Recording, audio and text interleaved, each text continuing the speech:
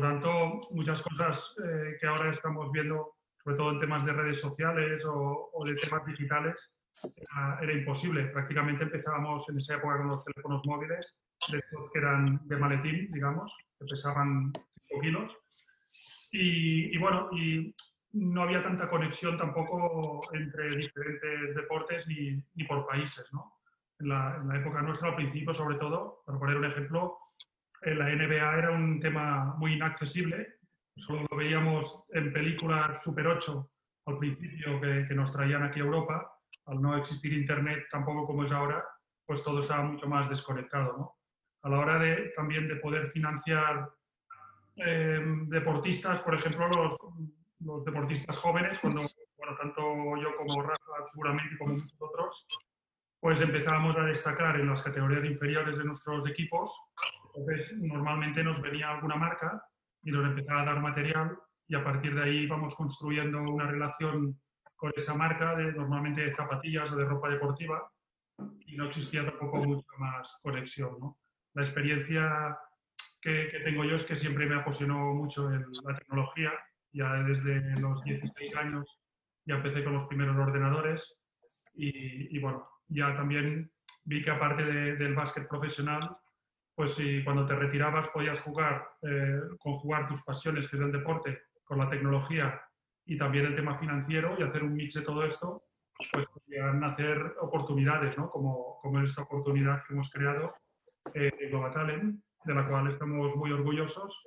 Y ahora hablando un poco como cofundador junto con Sunil y con Gaby, pues orgullosos de que deportistas del nivel tan grande como el de Javier Saviola, Rafael Fresa, el equipo de Fórmula 1 de la Escuela de Pilotos de Jacques Villeneuve, Nacho Llobet, David Navarro, tantos deportistas pues que se han unido a nuestro proyecto y que para nosotros es un motivo importante de orgullo también, porque quién mejor que vosotros entiende este mundo, ¿no? Yo creo que esto es un valor muy grande que tiene Global Talent. Luego ya entraremos un poco más al detalle, pero yo creo que el deporte tiene que estar liderado por gente del deporte, que ha mamado deporte desde muy pequeños, y ahí están las pruebas de Javier, lo que hace ahora también, o Rafa, pues en el máximo organismo que existe en representación de los jugadores profesionales de básquet, ¿no? Para empezar, pues yo creo que esto es importante, sobre todo que esté formado por gente del deporte. Y Ricard Casas, no voy a descubrirlo tampoco, pero lo he tenido de entrenador en algunos campus, de rival en muchísimos partidos de ACB como el primer entrenador y bueno, una trayectoria impresionante también, donde está ahora obviamente también. Gracias. Yo, si me permitís, hay una palabra que aparte tiene que ver con el Global Talent, ¿no? Lo que ha cambiado y lo que nos movemos y la exigencia ahora mismo está en la globalidad, en el mundo, en la globalidad. Ahora mismo el contacto, el aprendizaje, la experiencia, la venta de productos, de jugadores, toda la información está centrada en un ordenador, en un proceso comunicativo súper concentrado, y esto permite desde esta pequeña bomba de globalidad expandir todo hacia afuera, ¿no?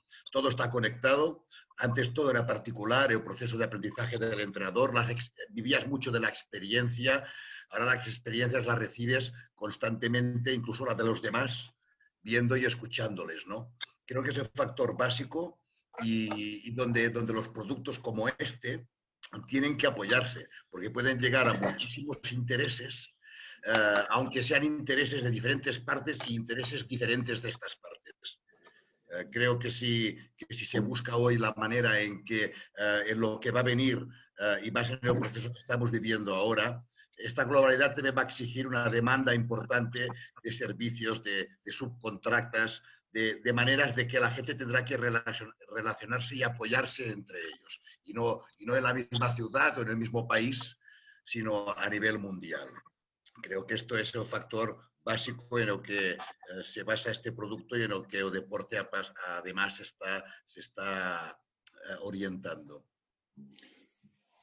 Yo con la pregunta de cuáles fueron las dificultades, ¿no? Y estando de acuerdo con Ricard y con Ferran, completaría una más, ¿no? Que a diferencia de ahora, hace 30 años habían muchas más dificultades para poder estudiar y compaginar el deporte y todo lo académico. Ahora, pues bueno, hay muchos cursos, bueno, y a nivel universitario, que lo puedes hacer online y eso facilita mucho más las cosas, ¿no? Y lo digo en el sentido de que al final te dedicas 15 o 20 años a tu deporte favorito que se acaba convirtiendo en tu profesión y al final, de alguna manera, hayas estudiado o no, yo creo que es muy importante el complemento de la formación, lo que hablaba Ferran, ¿no? En su caso, la tecnología fue una pasión y siempre, permanentemente, iba estudiando cursos por su cuenta, etcétera, etcétera, ¿no? Eso yo creo que es muy importante para los deportistas y es importante porque al final, cuando te retiras, a pesar de que hayas incluso podido estudiar, si no tienes cierta formación, la inclusión y el aterrizaje en la vida, digamos, normal no es fácil, ¿no? Y en ese sentido, tanto a nivel de inversiones como de negocios, etcétera, hay que ir con mucho cuidado porque mucha gente, muchos deportistas dejan parte de su capital ahí en ese momento, ¿no? Porque, bueno, es una cierta angustia y en ese sentido, pues yo creo que Global Talent puede englobar, y de hecho engloba muchas de todas estas áreas que estamos hablando. Muy interesante la abordación también de los estudios. Coincido también. Es básico. Sí. Y ahora, indudablemente, es mucho más fácil que antes. Javier, ¿tú qué opinas? ¿Tú qué opinas de cómo fueron tus inicios para poder llegar al éxito posterior? Sí, bueno, escuchándolos hablar a ellos, lo que rescato es lo que dice Ferran. Antes se hacía muy complicado, ¿no? Para estar cerca de lo que podría llegar a ser, no sé, una persona que vos admirabas mucho, que le tenías muchísima admiración, que podría llegar a ser tu ídolo y que realmente podías llegar a aprender muchísimas cosas de él. No era muy, muy complicado, ¿no? Para poder estar cerca. Y ahora con el tema de la tecnología, ahora con lo de Global Talent, de poder una persona, un fan, de llegar tan cerca, ¿no? a lo que puede ser la carrera de un futuro jugador o de un jugador que recién está comenzando, la verdad que es espectacular. Y sinceramente es lo que realmente a mí me ha motivado, ¿no? Y lo que nosotros no teníamos unos años atrás, ¿no? Que era eso, ¿no? De tener esa cercanía con un preparador físico, con un técnico, con un jugador que vos admirabas mucho, y ahora realmente, bueno, estás muy cerca a través de la tecnología, ¿no? Y después también rescato el tema de lo importante que es los valores que un joven pueda llegar a tener, que por ahí nosotros nos costaba mucho, ¿no? Porque nosotros ya lo teníamos la educación a partir, ¿no? Del colegio, de nuestros padres, pero ahora hay muchísimas maneras, ¿no? A través de un pendrive, a través de esta tecnología que estamos hablando, a través de lo que un técnico te puede dar, que si quizás no tiene el tiempo suficiente para poder hacerlo dentro del campo, lo puede hacer de otra manera. Creo que el fútbol ha evolucionado muchísimo y nos tenemos que meter en ese mundo de la evolución y no quedarnos no con lo que antes teníamos, que bueno, como dice Ferran, ha cambiado mucho y ha evolucionado un montón el mundo del deporte, no solo del fútbol, sino el mundo del deporte también. Totalmente, es así. Entonces estamos hablando de globalización, de uso de la tecnología, de procesos, también a través de la tecnología de mejoras de conocimiento. Pero al final también el deporte, todos vosotros cuatro tenéis un talento que habéis desarrollado. Y sí que os quería preguntar un poco, porque al final hay algunas preguntas ya y que hablan del talento. Es decir, ¿cómo puedo saber yo si ese futbolista tiene talento para poder llegar o ese jugador de baloncesto tiene talento o ese jugador que ya está jugando tiene capacidad para poder dar el salto a la NBA? Es decir, si tuvierais que definir 3 valores para que pudierais seguir y poder decir, creo que este deportista tiene talento, es decir, ¿qué 3 parámetros siempre os gustaría definir? Quien quiera que empiece. Si me permitís, el talento se puede detectar tempranamente, en algunos casos, en otros un poquito más difícil. Es que hay 2 tipos de talento. El talento que hemos siempre entendido, ¿no? La capacidad que tiene un jugador para hacer algo muy bien hecho. Pero también hay un talento que es muy importante, que es la capacidad y el sacrificio de luchar para conseguir tener un nivel. Este segundo se detecta más tarde, porque el sacrificio, la lucha, el carácter, el empuje que tiene la personalidad de un deportista tiene que definirse como talento ya. Y estamos demasiado acostumbrados a definir solo talento de lo bonito, de lo que se hace bien y de lo que parece estrella. Entonces, desde esta diferenciación de los dos talentos, yo diría que en los dos casos, en todo caso, sí que es importante detectar el talento desde la capacidad que tiene un jugador, independientemente del nivel con que haga las cosas, con el nivel con la que las aprenda. Un jugador es enormemente talentoso si sabiendo poco aprende muy rápido. Creo que este es un mecanismo importante de detección y con estas tres bases yo creo que sí que puedes hacer una pequeña firma, una pequeña apuesta por detectar a un jugador. ¿Y qué priorizarías? ¿El talento bonito, como le has llamado, Ricard, o la capacidad de sacrificio? Los dos son necesarios, pero en algún caso y a la larga, el segundo posiblemente sea más importante que el primero. ¿Cuántos jugadores con el primer talento no han conseguido llegar? ¿Cuántos jugadores pasaron por selección, pero nunca llegaron a un equipo senior profesional? ¿Cuántos jugadores acabaron llegando y fueron grandes jugadores, llegando a un gran equipo senior profesional y no pasaron por ninguna etapa de selección formativa? Entonces, yo creo que el segundo es necesario, tiene que tener un valor actual en esta sociedad y más en esta sociedad donde todo se vende, donde todo se adorna, donde falta, como decía, donde falta la palabra que decía Javier, los valores no tienen que desaparecer por muy globales que estemos y por mucho que vivamos en un mundo de UPC. Entonces, desde UPC precisamente se puede trabajar para identificar eso y para concretar. Creo que el segundo es muy importante, yo diría más que el primero. Yo creo que el talento es una suma, un producto de talentos, ¿no? Hay muchos tipos de talento, como son el físico, el técnico, el de ser buen compañero, etcétera. Pero hay uno sobre todo que es el talento mental. No todo el mundo, y siguiendo un poquito lo que decía Ricard, no todo el mundo teniendo un talento técnico, etcétera, pues está capacitado para llegar a lo más alto, ¿no? Porque al final mentalmente también requiere muchos sacrificios, tener muy enfocado el objetivo, digamos, predisposición al sufrimiento, pero cuando digo sufrimiento, sufrimiento positivo, ¿no? A tener objetivos y luchar por ellos con todo lo que eso cuesta, ¿no? Al final, pues muchos fans ven a los grandes deportistas el domingo por la tarde y realmente detrás hay mucho trabajo, no solamente, digamos, de esa temporada cuando ya de alguna manera estás consolidado, sino desde la niñez ya y cuando eres joven, que es cuando realmente se forman el deportista como persona, como deportista, ¿no? Entonces yo creo que es una suma de talentos y, bueno, no sé si hay alguna más importante o no, pero el que tenga todos los tipos de talento en lo más alto posible, pues bueno, mejores jugadores son. Ahora, ¿cómo se detecta eso? Eso yo creo que es más una pregunta para Ricard, que es entrenador, que no para los que hemos sido jugadores como tal. Sí, yo para complementar un poco lo que estáis diciendo, estoy de acuerdo en todo. Hay una parte que yo creo que es muy importante, que es desde el punto de vista del propio deportista, la capacidad que tiene, digamos, de querer ir aprendiendo y mejorando durante toda una carrera.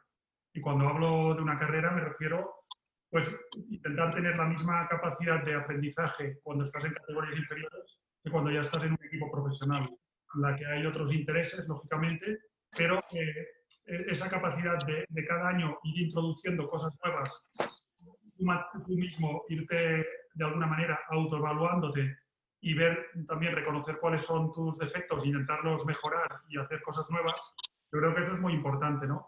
Muchas veces se pone también mucha carga, digamos, sobre el entrenador, cuando en realidad todo esto, como decía Rafa, es un tema mental, ¿no? Y es en la capacidad que tenga cada uno pues para no parar de aprender. Por eso es muy importante también la parte competitiva bien entendida, ¿no? En la parte competitiva es no intentar solo ser mejor que el otro, sino intentar tú cada día ser un poquito mejor y intentar aportar cosas que a lo mejor temporada tras temporada van cambiando, porque no es lo mismo cuando tienes 20 años que cuando tienes 30, pero siempre tienes capacidad de poder aprender cosas y también intentar aportar cosas positivas al resto del equipo, sobre todo nosotros que venimos de deportes de equipo, ¿no? Pero que, como muchas veces se dice, el básquet, pues es verdad que también es un deporte que se podría decir individual que se juega en equipo, porque tan importante es la mejora individual y luego también cómo aportas esta mejora individual al resto del grupo. Sí, bueno, también creo que escuchando a todos, creo que son todas las palabras muy valiosas, pero creo que también, bueno, la humildad, creo que también de un jugador en todo sentido, ¿no? Un jugador que ya comienza su carrera con humildad, lo que estaban hablando recién mis compañeros, del saber escuchar, de tener una formación desde muy pequeño. Para mí creo que es lo más importante, ¿no? Cuando un chico comienza a jugar al fútbol, agarrar buenos maestros, buenos profesores, que le inculquen, ¿no? los valores que realmente después, en un futuro, les pueden llegar a venir en sus carreras que hagan. Así que yo creo que para mí es importantísimo la capacidad que tenga el deportista, el niño, al principio, de saber captar lo que un entrenador le está diciendo, ¿no? En escucharlo, en no creerse, ¿no? Ya se la sabe, en tener el sacrificio de trabajo, el saber escuchar, el saber que el profesional te está enseñando algo. Y realmente, bueno, hay cosas importantísimas que desde muy pequeño creo que se las tienen que inculcar para que después en su carrera les pueda llegar a ser un poquito más fácil todo. Está claro que al final coincidís todos en que la parte, digamos, mental, la parte que implica sacrificio, valores, esfuerzo, eso es clave al final para poder llegar ahí, indudablemente. Y probablemente haya jugadores con talento que no tienen esas condiciones, que no llegan o no llegan al máximo de su talento, les daría. Y otros que tienen un poquito menos de talento, pero tienen esas condiciones, entonces llegan un poquito más arriba. Entonces, está claro. Entonces, a modo de resumen, para nuestros oyentes también, tener claro que es importante la capacidad mental, la capacidad de esfuerzo. Yo me acuerdo que cuando estaba trabajando en baloncesto y fichábamos jugadores, siempre la pregunta era ¿qué tal el último músculo? Y el último músculo era este de aquí arriba. ¿Qué tal funcionaba? Entonces, era siempre la pregunta, porque entendemos que esta parte de aquí es la más, o de las más importantes en la selección. Igual es el primer músculo, ¿eh? Por esto. No por esto. Sí, sí. Por esto todo el poder está aquí en la mente. Tal cual. Sí, sí. Y pues muchas veces hablamos de, no, pues bota bien, tiene estas condiciones técnicas, pero no hablamos de esa capacidad que tiene esto aquí. Totalmente de acuerdo con todos vosotros. Y hablando de talento, tengo una duda y es para ti, Ricardo. A mí alguien me ha dicho que tú estuviste, cuando estabas en Manresa, cerca o se te escapó en el último momento. Me gustaría saber exactamente cuál es la realidad de todo esto, porque también en el mundo del deporte se habla de muchas cosas, pero a veces son ciertas, a veces no, de que tuviste fichado o casi fichado a un tal Pau Gasol. ¿Es así o no? Bueno, no sé no sé cómo lo habrás oído porque yo no lo he hablado. En aquel momento era un jugador con talento, con una proyección de talento que se adivinaba y evidentemente con muchas opciones de poder estar en muchos clubes. Y con unos valores de familia muy grandes.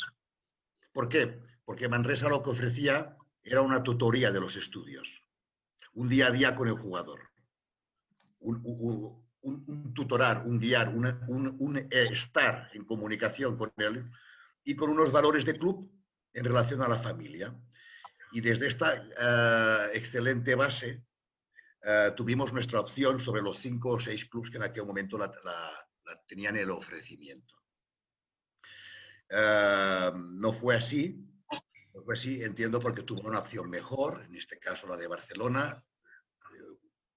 Barcelona es ¿qué voy a explicar yo? Que es un club, es un gran club de un mundo y evidentemente con una estructura y con una capacidad formativa increíble.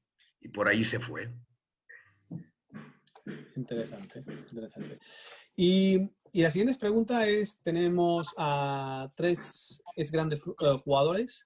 Y os quería preguntar a Javier y a Rafa y a Ferran, si me podíais decir qué es lo que realmente más os ha gustado del mundo del deporte y lo que realmente menos os ha gustado.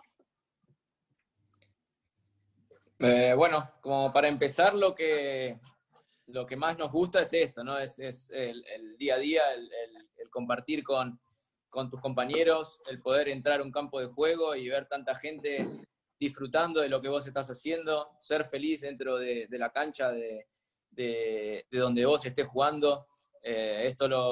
Yo personalmente lo hice con mucha pasión, con muchas ganas, con mucho optimismo. Siempre el fútbol para mí deportivamente lo ha sido absolutamente todo, y creo que lo que más me hacía feliz era eso, ¿no? Era jugar en momentos complicados en mi vida. Siempre ha sido también una vía de escape hacia la felicidad. Así que bueno, yo creo que para mí el fútbol el resumen es ese, ¿no? Es la pasión, que realmente es lo que globaliza todo, ¿no? Lo que globaliza el mundo del fútbol. Y después lo que menos, bueno, había cosas que mucho no me gustaban, como las concentraciones, cuando había muchos días de concentración. Según el técnico que te tocara, tenías o menos días o más, o había algunos que directamente no concentraban, pero había algunos que querían que nos tuviéramos guardados, y eran muchos días, ¿no? Entonces era difícil, ¿no? Estar un poquito más lejos de la familia, más lejos de lo que unos quieren, de tus amigos, de la gente, de poder compartir cosas. Pero bueno, eso lo hacías tranquilamente porque sabías que después ibas a poder jugar el sábado o el domingo en tu equipo. Interesante. Rafa, Ferran, cualquiera de los dos. Bueno, yo en ese sentido coincido bastante con Javier, y es más, viéndolo, a ver, por un lado el hecho de que tu pasión de niño, ¿no? Yo jugaba, no sé, bueno, estoy en casa, luego en el colegio, etcétera. Bueno, ver que de alguna manera tu pasión de niño pues se convierte, bueno, en tu trabajo, pero que de hecho todos sabemos que es un trabajo un poquito especial, ¿no? Pues es un trabajo que necesita de creación, y para tener una buena creación hay que estar, pues bueno, digamos que tener pasión y que te guste, porque si no es muy difícil pues, ser un buen jugador en ese sentido, ¿no? Eso por un lado, pues bueno, es una cosa muy, muy gratificante, y por otra lo que decía Javier un poquito, ¿no? Y sobre todo visto en perspectiva, cuando a veces nos encontramos exjugadores, o sea, realmente al cabo de un minuto ya parece que nos habíamos visto ayer, ¿no? Y eso quizás porque el sacrificio en el día a día de tantos partidos ganados, tantos partidos perdidos, finales perdidas o ganadas, ¿ya? Eso une tanto en el esfuerzo y en el sacrificio, une tanto que luego eso dura de por vida, ¿no? Esa yo creo que sería la parte más bonita. Y la más, no sé, negativa, pues bueno, no sé. La verdad es que yo tuve gran pasión por el deporte y me gustaba todo. Y digamos que también lo negativo lo intentaba transformar en positivo, en el sentido de que, bueno, ya es algo que viene descontado en que, bueno, pues no todo es bonito, ¿no? Quizá algo que me incomodaba bastante, pues bueno, en el mundo que estás en una situación en la que todo esto requiere mucho esfuerzo y mucho trabajo, y en la que ves que tus esfuerzos, bueno, se diluyen porque no hay un objetivo claro, o no hay, bueno, concretando, no hay un entrenador que sepa llevar un poquito todo eso, ¿no? Que se diluya el talento. Y entonces eso, bueno, me daba como rabia, ¿no? Pero ya te digo que en general es una parte que forma parte de la vida del deportista, el tener éxito y bueno, más que fracaso, frustración, ¿no? Y el éxito precisamente está en que cuando viene la frustración se pase lo más rápido posible. Y bueno, yo añadiría también la parte, digamos, de convivencia, ¿no? Es verdad que estabas muchísimo más tiempo con tus compañeros del equipo que con tu familia o en casa. Entonces, esta convivencia, este día a día, bueno, a veces dependiendo del equipo donde estabas, pues podía ser, digamos, más cercana. Por ejemplo, en el caso del Juventud, yo creo que los años que estuvimos allí, pues era lo más parecido a un grupo o una familia, porque la verdad es que bueno, formábamos, por ser más o menos todos de la misma edad, sobre todo la primera etapa, o por ser jóvenes o por unos objetivos que teníamos, una ilusión muy grande, pues la convivencia fue, creo, muy buena, ¿no? Otros equipos, por ejemplo, en el Barcelona también pude vivir esto bastante, sobre todo en unas determinadas etapas, con unos objetivos también muy claros de ganar partidos, pero que al final quizás no existía esta convivencia fuera del vestuario como en otro equipo, como el Juventud, por ejemplo. Y esta convivencia, por ejemplo, en el caso del Panathinaikos, pues bueno, siendo un equipo también obligados a ganar todos los títulos y con grandes jugadores que teníamos allí, muchos de ellos campeones de anillos de la NBA, como Byron Scott o como John Salley de los Pistons, por ejemplo, o Quintino Racha también. En el vestuario éramos unos profesionales y fuera del vestuario nos hablábamos prácticamente, ¿no? Eso no impedía que diéramos el máximo rendimiento en la pista. Bueno, esto que puede parecer negativo, en realidad cuando eres un profesional de cualquier deporte, pues bueno, tienes que intentar, digamos, cada día que te levantas y te vas al entrenamiento, intentar estar contento porque eres un afortunado, porque tienes la suerte de hacer un trabajo pues, que es tu pasión, ¿no? Que en mi caso era el básquet. Lo negativo, bueno, yo diría que para mí, siendo honesto, digamos, soy de la opinión de Rafa, me gustaba absolutamente todo. Sí que es verdad que durante bastantes años, a raíz de una lesión muy grave que tuve en el pie, bueno, pues estuve como 10 años entrenando cada día con dolor y tomando muchos antiinflamatorios y sufriendo un poco, ¿no? Es verdad que te llegas a acostumbrar a ese dolor y te llegas a un poco pues a decir, bueno, esto es lo que hay y si no sabes vivir con esto, pues no puedes seguir jugando, ¿no? Para mí eso fue lo más duro y de hecho, pues bueno, seguramente pues tanto Javier como Rafa, como tantos compañeros que tenemos, ahora después de tantos años retirados, pues seguro que tenemos mal la espalda, las rodillas, los pies y es unos gajes del oficio que se dice. Bueno, sabemos que es un precio que pagamos el deportista profesional. Al final pones una balanza, yo creo que hay muchísimas más cosas positivas, obviamente, pero muchísimas más que cosas negativas. Ferran, con tu permiso voy a preguntarles a Ricard y a Javier y a Rafa, bueno, todos los que somos accionistas, pero Javier y Ricard y Rafa también decidieron invertir en Globatalent y convertirse y ayudarnos en este proceso de mejorar la industria del deporte y dar oportunidad a estos jóvenes talentos. ¿Por qué os decidisteis a apoyar a Globatalent y a entrar en una tecnológica? Habéis entrado en otros sectores, en tecnologías, pero sobre todo, ¿por qué? ¿Qué creéis que aporta valor también de cara a nuestros oyentes? En mi caso, por estar en un momento de poder hacer una acción de involucrarte en un proyecto, pero básicamente por un tema de confianza. Al final nos movemos por miedos o por confianzas en esta vida. Serán los negocios, será el deporte, serán las decisiones, todo lo que hagamos va por allí. Y en este caso, pues como yo tengo confianza en la gente que me lo propone y la manera en que, no tanto lo que me explican, sino lo que conozco de ellos, es lo que me garantiza que yo decida lo que tengo que decidir. Y el tercer aspecto es por el deporte. Aquí detrás hay una plataforma necesaria para impulsar, para apostar, para preocuparse de... O sea, llega muchas cosas que el deporte puede necesitar, en todo caso, en su impulso. Y si lo haces, pues qué mejor hacerlo allí donde tú vives, ¿no? Donde tú te dedicas la vida. Gracias. A ver, yo en mi caso, de acuerdo con Ricard en la primera parte también, por la confianza de las personas que dirigen Globatalent y luego, sobre todo, aparte de las muchas posibilidades que engloba la propia empresa, ¿no? Pero para mí hubo una fundamental y es algo que yo había pensado hacía muchos años, así pensado, no el detalle, pero sí que siempre había pensado que se diluye mucho talento por no tener oportunidades a veces económicas, ¿no?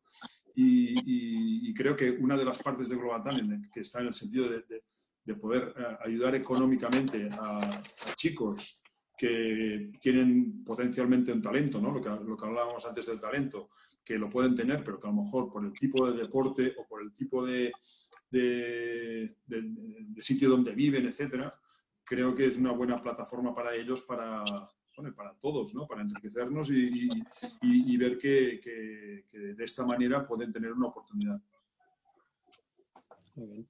Sí, bueno, yo también, escuchando, también creo que pienso parecido a ellos. Primeramente, por la gente que está metida en esta plataforma, que hay gente del deporte, gente muy capaz, gente que ha tenido una carrera extensa, ¿no? En lo que es el mundo del deporte, no digo solo en el fútbol, sino hay varios deportes ya incluidos. Así que bueno, también es de la confianza y bueno, y saber que hay gente positiva, gente que estuvo en esto, también te lleva a poder involucrarte, ¿no? En ese sentido. Y bueno, después también en el momento, ¿no? He visto muchísimos jugadores que han quedado en el camino por esto que estábamos hablando, ¿no? De no tener los fondos suficientes, ¿no? Para poder ir a entrenar, como poder ayudar a su familia, como poder cumplir un objetivo. He visto muchísimo, infinidad de jóvenes, infinidad de una posibilidad de que sean grandísimos jugadores en un futuro y lo han quedado en un relegados. Entonces lo que tiene Global Talent también te da esa posibilidad de poder cumplir, ¿no? De cumplir tus sueños, de poder cumplir tus objetivos. Después, en lo que hablábamos antes, tenés que tener ese esfuerzo necesario, pero bueno, es una ayuda importantísima, ¿no? Y después, también lo que me motivó muchísimo es lo que en su momento hablé, que es la cercanía, ¿no? del fans, la cercanía. Yo siempre fui muy agradecido de lo que era un fans que realmente te seguía por todos lados, que te quería, que apreciaba lo que vos hacías dentro de un campo de juego, que tenía mucho respeto, ¿no? Hacia el jugador, hacia este deporte. Y bueno, ahora poder interactuar activamente con ese jugador creo que es importantísimo, ¿no? Siempre habiendo respeto, siempre habiendo esa cercanía que el fan también se sienta involucrado en esto. Así que bueno, esas tres cuestiones son las más importantes por la que me involucré, ¿no? Muchas gracias también. Está claro que en los tiempos que corren y hay una realidad, es decir, el deporte sin deportistas no existiría y el deporte sin deportistas y fans tampoco. Lo demás lo podríamos arreglar probablemente, ¿vale?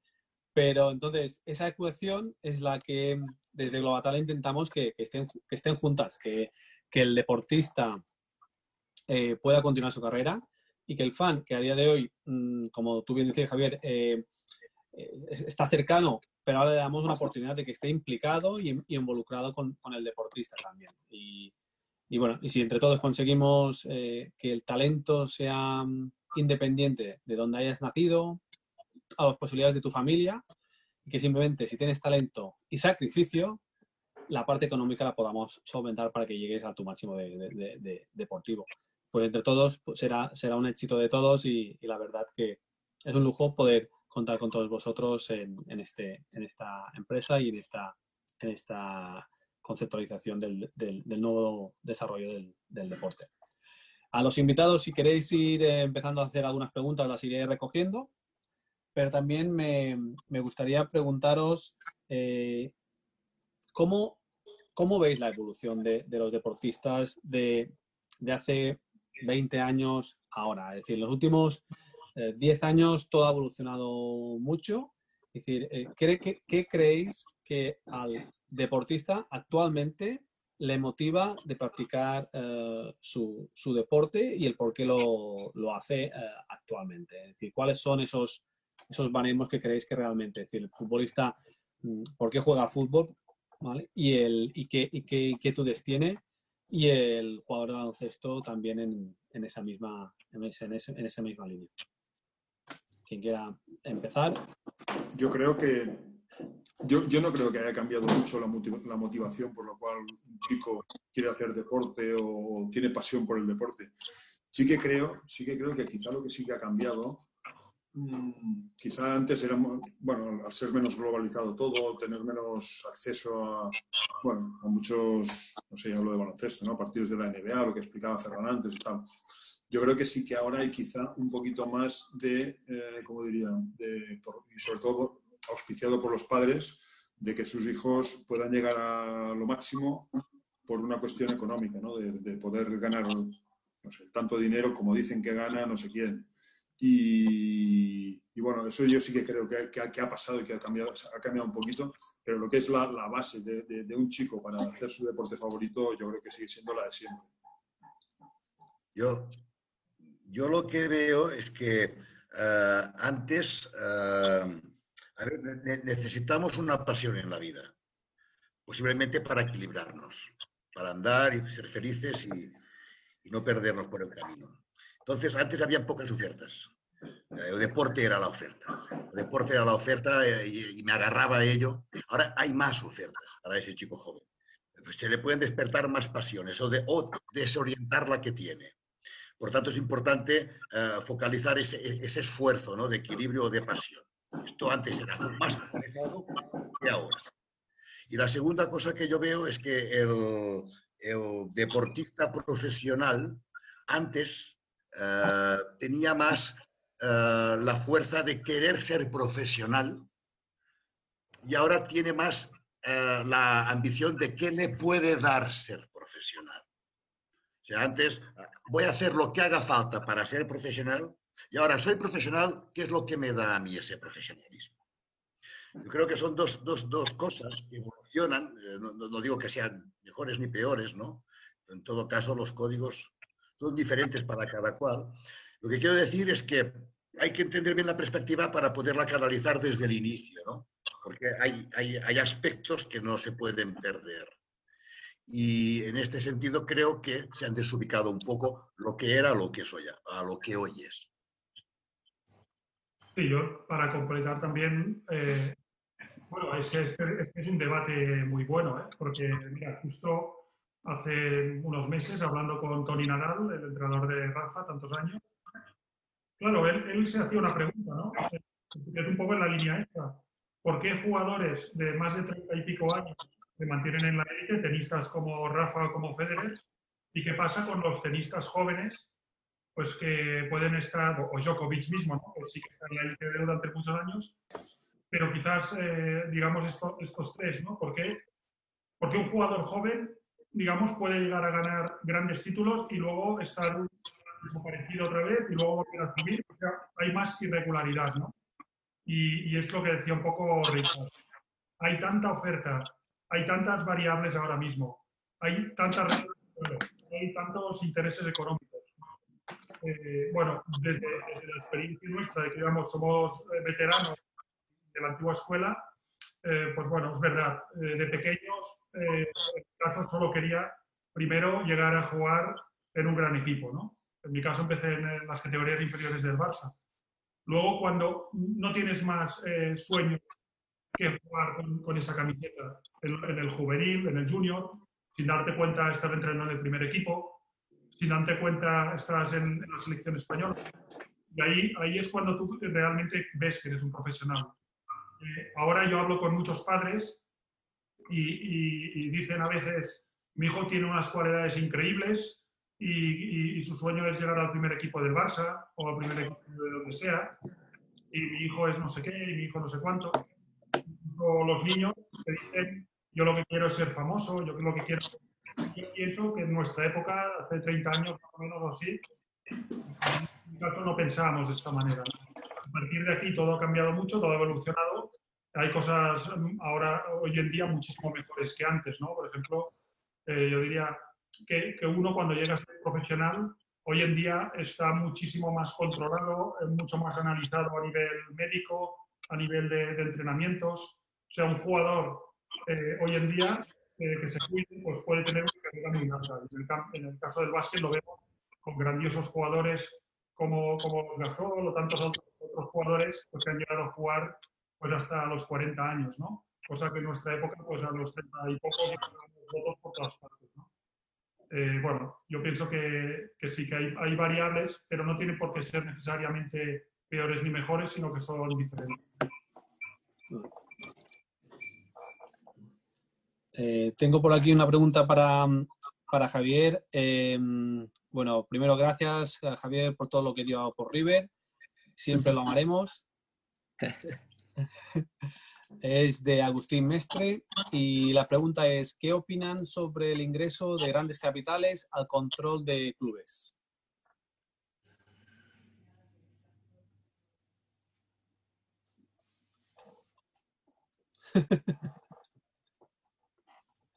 Es para Javier la pregunta. Sí, para Javier. Para Javier. Bueno, primeramente gracias a esa persona por tantos piropos. Y bueno, yo lo que veníamos hablando recién, ¿no? De que el fútbol siempre va a ser fútbol sin fijarse, ¿no? Y sin mirar de lo que pueda llegar a ser quizá, ¿no? En lo económico, ¿no? Realmente el fans que bueno, que tiene esa pasión, que siga a su equipo, que bueno, siempre intenta ir al campo de juego para alentar a sus jugadores. Realmente siempre va a ser ese tipo de fan, ¿no? De no preocuparse, ¿no? Quizá por lo que hay exteriormente. Eso quizás se queda para otro tipo de o empresarios o tipos de otra magnitud, ¿no? Pero si hablamos de lo que es el fans, creo que se va llevando por lo que es la pasión y por el sentimiento que tiene, ¿no? hacia el equipo y hacia los jugadores. Gracias, Javier. Tengo una pregunta aquí para Ricard que dice, ¿qué va a diferenciar al baloncesto de otros deportes después del COVID-19? El avance, eso es la pregunta, y el avance digital, los valores que conlleva, la fidelización de sus patrocinadores históricos, ¿cuál va a ser el USP del básquet? Es decir, básicamente la pregunta es, ¿cómo va a diferenciar el baloncesto de otros deportes después del COVID-19? Bueno, el baloncesto camina siempre de manera precavida e inteligente. Yo no digo que más que otros deportes, pero sí sí siempre va por delante. Y yo creo que va a haber perspectiva. El baloncesto va a haber perspectiva en lo que es lo que va a suponer más problemas económicos, menos financiación posiblemente de sponsors. Entonces, yo creo que el baloncesto va a buscar fórmulas. Creo que va a subcontratar profesionales. Creo que va a organizar sus competiciones de una manera inteligente y sobre todo va a buscar un funcionamiento rentable, aunque económicamente la situación va a ser más complicada. Pero yo creo que va a buscar allí. Y una de las pausas que vienen en este futuro, yo creo que es la de relación externa de los clubs con servicios. Y posiblemente esto sea un mecanismo para poder soportar y equilibrar la disminución económica que pueda haber. Gracias, Ricardo. Una para Rafa. En los tiempos que corren, al menos en Estados Unidos, la promoción de los jugadores también tiene mucha influencia en su posible éxito. ¿Qué crees que los actuales jugadores deberían hacer para seguir promocionándose y poder rentabilizarse? Supongo que la pregunta va encaminada a la parte académica. Sí, o académica, sí, o generación de marca. Yo no sé si quien la ha preguntado era Ferran Salveret, pero yo creo que sí, o a la académica o a la promoción o promocionarse. Bueno, es igual. Bueno, en cualquier caso podemos hablar un poquito de las dos. Sí. Yo creo que, igual como antes hablábamos del talento, que hay muchos tipos de talento y el conjugarlo de una manera, sólida, es lo que le da el talento de un jugador, ¿no? Y, por tanto, si a nivel académico, a nivel de formación de valores en sus familias, en las escuelas, institutos, universidades, lo que sea, todo eso también va formando y va completando a jugadores que antes lo decía Javier y estoy muy de acuerdo. Hay para mí un elemento importantísimo que es la humildad. La humildad que como persona eso trasciende como deportista también, ¿no? Y eso te hace estar, siempre estar atento a poder mejorar, a tener respeto no solamente por los demás, sino por ti mismo, por tu propio trabajo que haces, etc., ¿no? Entonces, en ese sentido, yo creo que eso es muy importante. Y en cuanto al valor de marca de uno mismo como tal, bueno, esto es una cosa que ahora se trabaja mucho más que hace 20 años o 30, es mucho más importante y creo que, no sé, por ejemplo, tenemos en España 2 ejemplos muy importantes en ese sentido, ¿no? Que son Pau Gasol y Fernando Alonso. Son dos grandes deportistas, pero que han cuidado mucho su marca personal y al final son grandes deportistas, pero cuidando la marca personal y todo ello es que no cabe ninguna duda que es por su propia formación como personas, de su entorno familiar, lo que hemos dicho antes, ¿no? de su entorno familiar sobre todo, pero luego también académicamente, hace que, no sé, si tú tienes un nivel 8, o sea, con una buena marca personal parece, a nivel de medios, a nivel de fans y tal, parece que la tengas de 10, ¿no? Y entonces yo creo que conjugar todo eso es de persona inteligente y al final conlleva a beneficios para todos, para los propios deportistas o para las organizaciones a las que representan. Gracias. Ferran, está para ti. Ferran, ¿consideras en un mercado en que las finanzas se están descentralizando, está preparado el mercado para la tokenización del valor de los contenidos y de la carrera del deportista? ¿Está preparado? Sí, pues mira, totalmente. Yo creo que lamentablemente por la crisis que estamos viviendo ahora, en la cual pues, hemos acelerado como 15 o 10 años la evolución tecnológica de las plataformas descentralizadas como Global Talent y como otras que se hablan en muchos mercados diferentes. Yo creo que sí.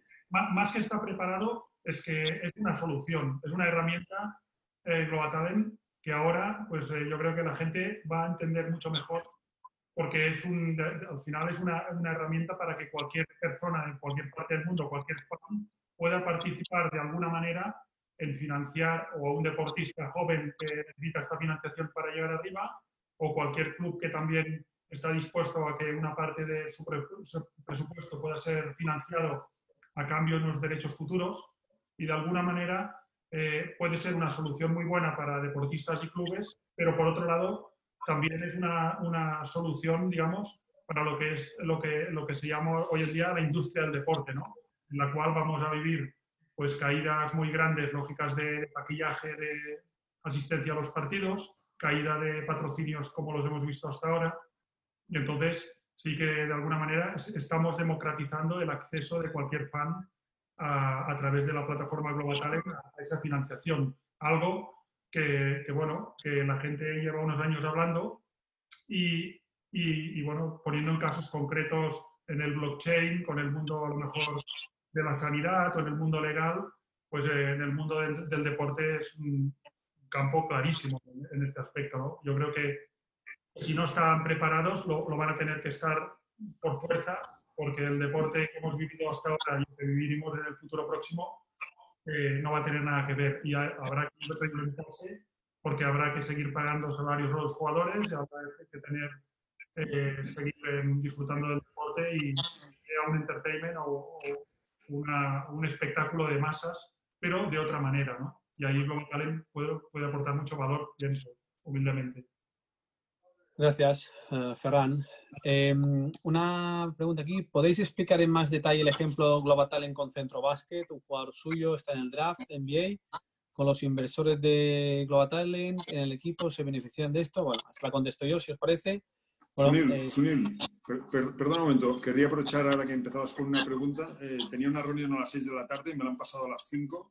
Y me sabe muy mal, pero tengo que dejar esta reunión que me ha encantado, me lo he pasado muy bien y bueno, quería transmitiros un abrazo así a distancia para todos y que para otra vez, pues bueno, podemos estar otra vez aquí juntos. Muchas gracias. Muchas gracias. Vale, adiós. Hasta luego. Luego. Bueno, nos quedan 5 minutos para terminar, entonces contestaremos a esta pregunta. ¿Podéis explicar en más detalle el ejemplo de Global Talent con Centro Básquet? Un jugador suyo está en el draft NBA. ¿Cómo los inversores de Global Talent en el equipo se benefician de esto? Bueno, la academia, si al final traspasa, si recibe ingresos por el traspaso del ingreso del jugador en la NBA, mejorará sus ingresos y sus ventas, y un porcentaje de esas ventas van a la gente que invirtió en la academia. Con lo que si tú tienes por decir un ejemplo, un 5% de las ventas de la academia, pues tendrás más porque habrán traspasado un jugador a la NBA. ¿Vale? Aquí también estamos aquí. Vale. Preguntarle a Javier si tiene en mente ya diferentes deportistas a invertir. Bueno, si los tuviera en mente no lo diría ahora. No, bueno, todavía hace poquito, bueno, entré en la plataforma, ahora tengo que empezar a trabajar, ¿no? Como se dice, pero para mí es un privilegio y un honor, ¿no? Poder estar porque uno está haciendo lo que le gusta, realmente a mí me encanta todo lo que es como hablábamos antes, ¿no? Lo que es la pasión por este deporte. Sé y tengo muy claro, ¿no? Que hay muchos jóvenes, ¿no? Que vienen con mucha proyección, con mucha evolución, con muchas ganas de realmente hacer las cosas bien en este deporte. Y bueno, ahora nos pondremos a trabajar en esto, ¿no? A saber que bueno, que hay, como te dije antes, ¿no? Que hay muchos jóvenes que vienen muy bien y bueno, trataremos de evaluarlo como se debe. Gracias. Aquí había otra pregunta. ¿Podéis explicar con más detalle el ejemplo? No, este es el ejemplo. Vale, aquí está. Hola a todos. Quería preguntar, primero agradecerle por la charla, que fue muy interesante. Quería preguntar cómo sería el contacto del inversor con dicho deportista y si habría alguna restricción de edad del deportista. Muchas gracias y también otro saludo muy grande a Javier, de otro hincha de River. Vale, entonces, contesto esta pregunta. La relación del inversor con el deportista es a través de la plataforma. El inversor invierte directamente en el deportista a cambio de un porcentaje de sus futuros ingresos o de sus futuros premios. Y cuando durante X tiempo, durante 5, 6 o 7 años, y a medida que esos premios se van devengando, el deportista los aporta a la plataforma y la plataforma los reparte a sus inversores. ¿Vale? El deportista va subiendo updates de en qué gasta el dinero y en cómo va su situación deportiva. ¿Vale? Entonces, sí, hay un contacto directo y cotidiano, porque lógicamente al final al inversor le interesa saber cómo va el deportista, a quién está ayudando y a quién está invirtiendo. ¿Vale? Para aquí es... Vale. Ferran, esta creo que deberías contestarla tú. ¿Cómo cuida Global Talent el entorno del deportista que entra en su plataforma? A nivel económico, deportivo y de formación académica. La carrera deportiva no se sabe cuánto tiempo dura. ¿Cómo se le prepara? Sí, bueno, a ver, la plataforma Global Talent, lo que hacemos nosotros es tener digamos, bien claros cuáles son los objetivos que busca el deportista y sobre todo tratar también de que nosotros tengamos también el control de que se van cumpliendo estos objetivos, ¿no? Porque al final es una cuestión de que hay una serie de fans que, entre comillas, apuestan por el talento de un deportista que necesita un dinero para poder cumplir esos objetivos, ya sea porque necesita un entrenador, ya sea porque va a participar en algunos torneos. Y desde la plataforma lo que estamos muy encima es de que realmente pues, el deportista vaya cumpliendo con estos criterios, ¿no? Que hay unos contratos que firma la plataforma con el deportista. A nivel personal, claro, lo que nosotros controlamos es que si, por ejemplo, él ha dicho que quiere inscribirse, por ejemplo, en un torneo que sin capacidad económica no podría inscribirse, nosotros lo que hacemos es comprobar que realmente se inscriba, que realmente vaya cumpliendo los requisitos. Y es la manera también de estar muy cerca, muy relacionados con el propio deportista.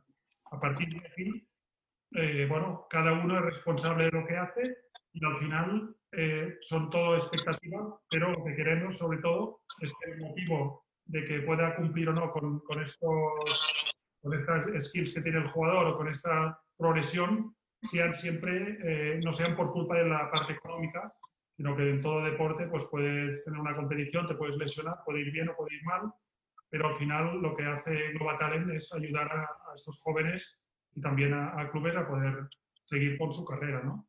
Yo creo que es una manera ya no solo con los contratos, sino con la relación personal, de conocerle, también de antes de introducirlo en la plataforma, pues tenemos una serie de validadores pues que validan que realmente ese jugador lo que ha hecho es cierto, si ha jugado torneos, si tiene progresión, opinión de sus entrenadores, opinión de su entorno, digamos, si es del mundo del motor, pues la opinión del mundo del motor en general. O sea, estamos muy encima de todo esto, lógicamente. Gracias, Ferran. Bueno, nos comprometimos a tener un webinar de 1 hora, ¿vale? Antes de cerrar este webinar excepcional, sí que quería decir 2 cosas.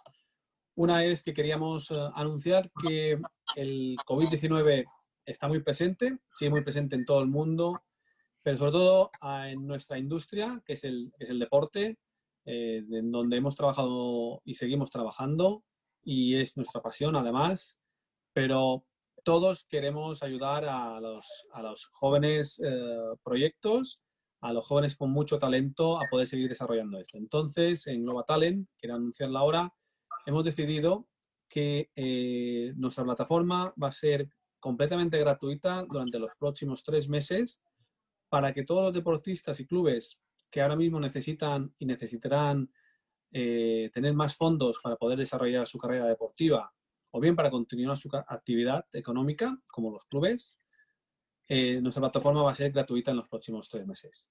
Si cualquiera de vosotros o tenéis algún amigo o lo vamos a anunciar públicamente mañana, pero al menos a todos nuestros oyentes creíamos que era lo menos anunciarlo aquí. Entonces, nada, queríamos decir que 3 meses, completamente gratuita, queremos seguir apoyando al deporte, lo vamos a seguir apoyando y desde aquí cualquier deportista que tenga talento y tenga necesidades económicas, Global Talent es su solución para poder desarrollar su carrera.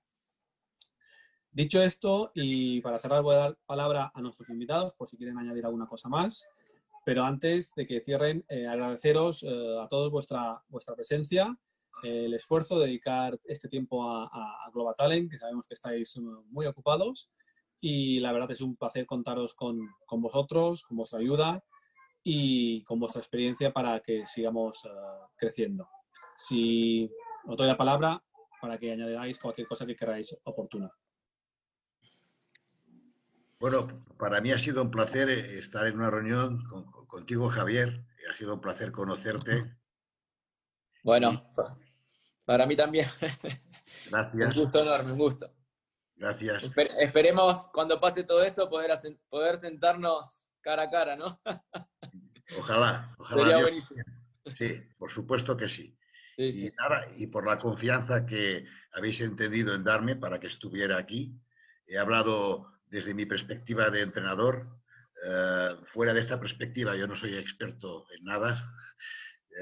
Intento serlo todo lo que sé en lo que es entrenar.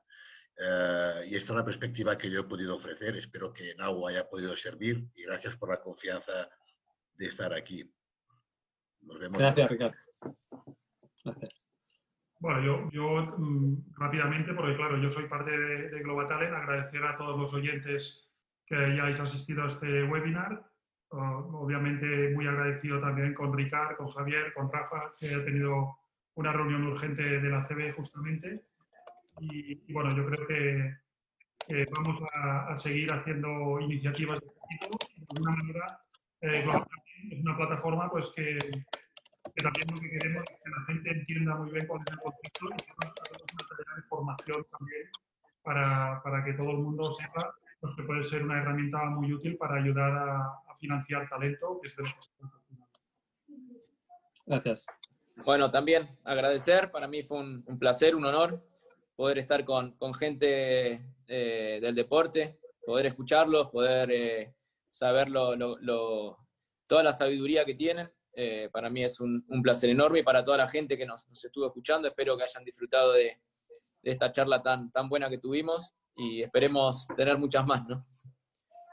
Que así sea. Bueno, pues muchas gracias a todos, y no nos queda más que despedirnos y agradecer a todos los participantes vuestro tiempo. Nos hubiera gustado contestar todas las preguntas, pero hay un tiempo determinado. En la próxima os esperamos contestar. Muchas gracias y hasta el próximo día.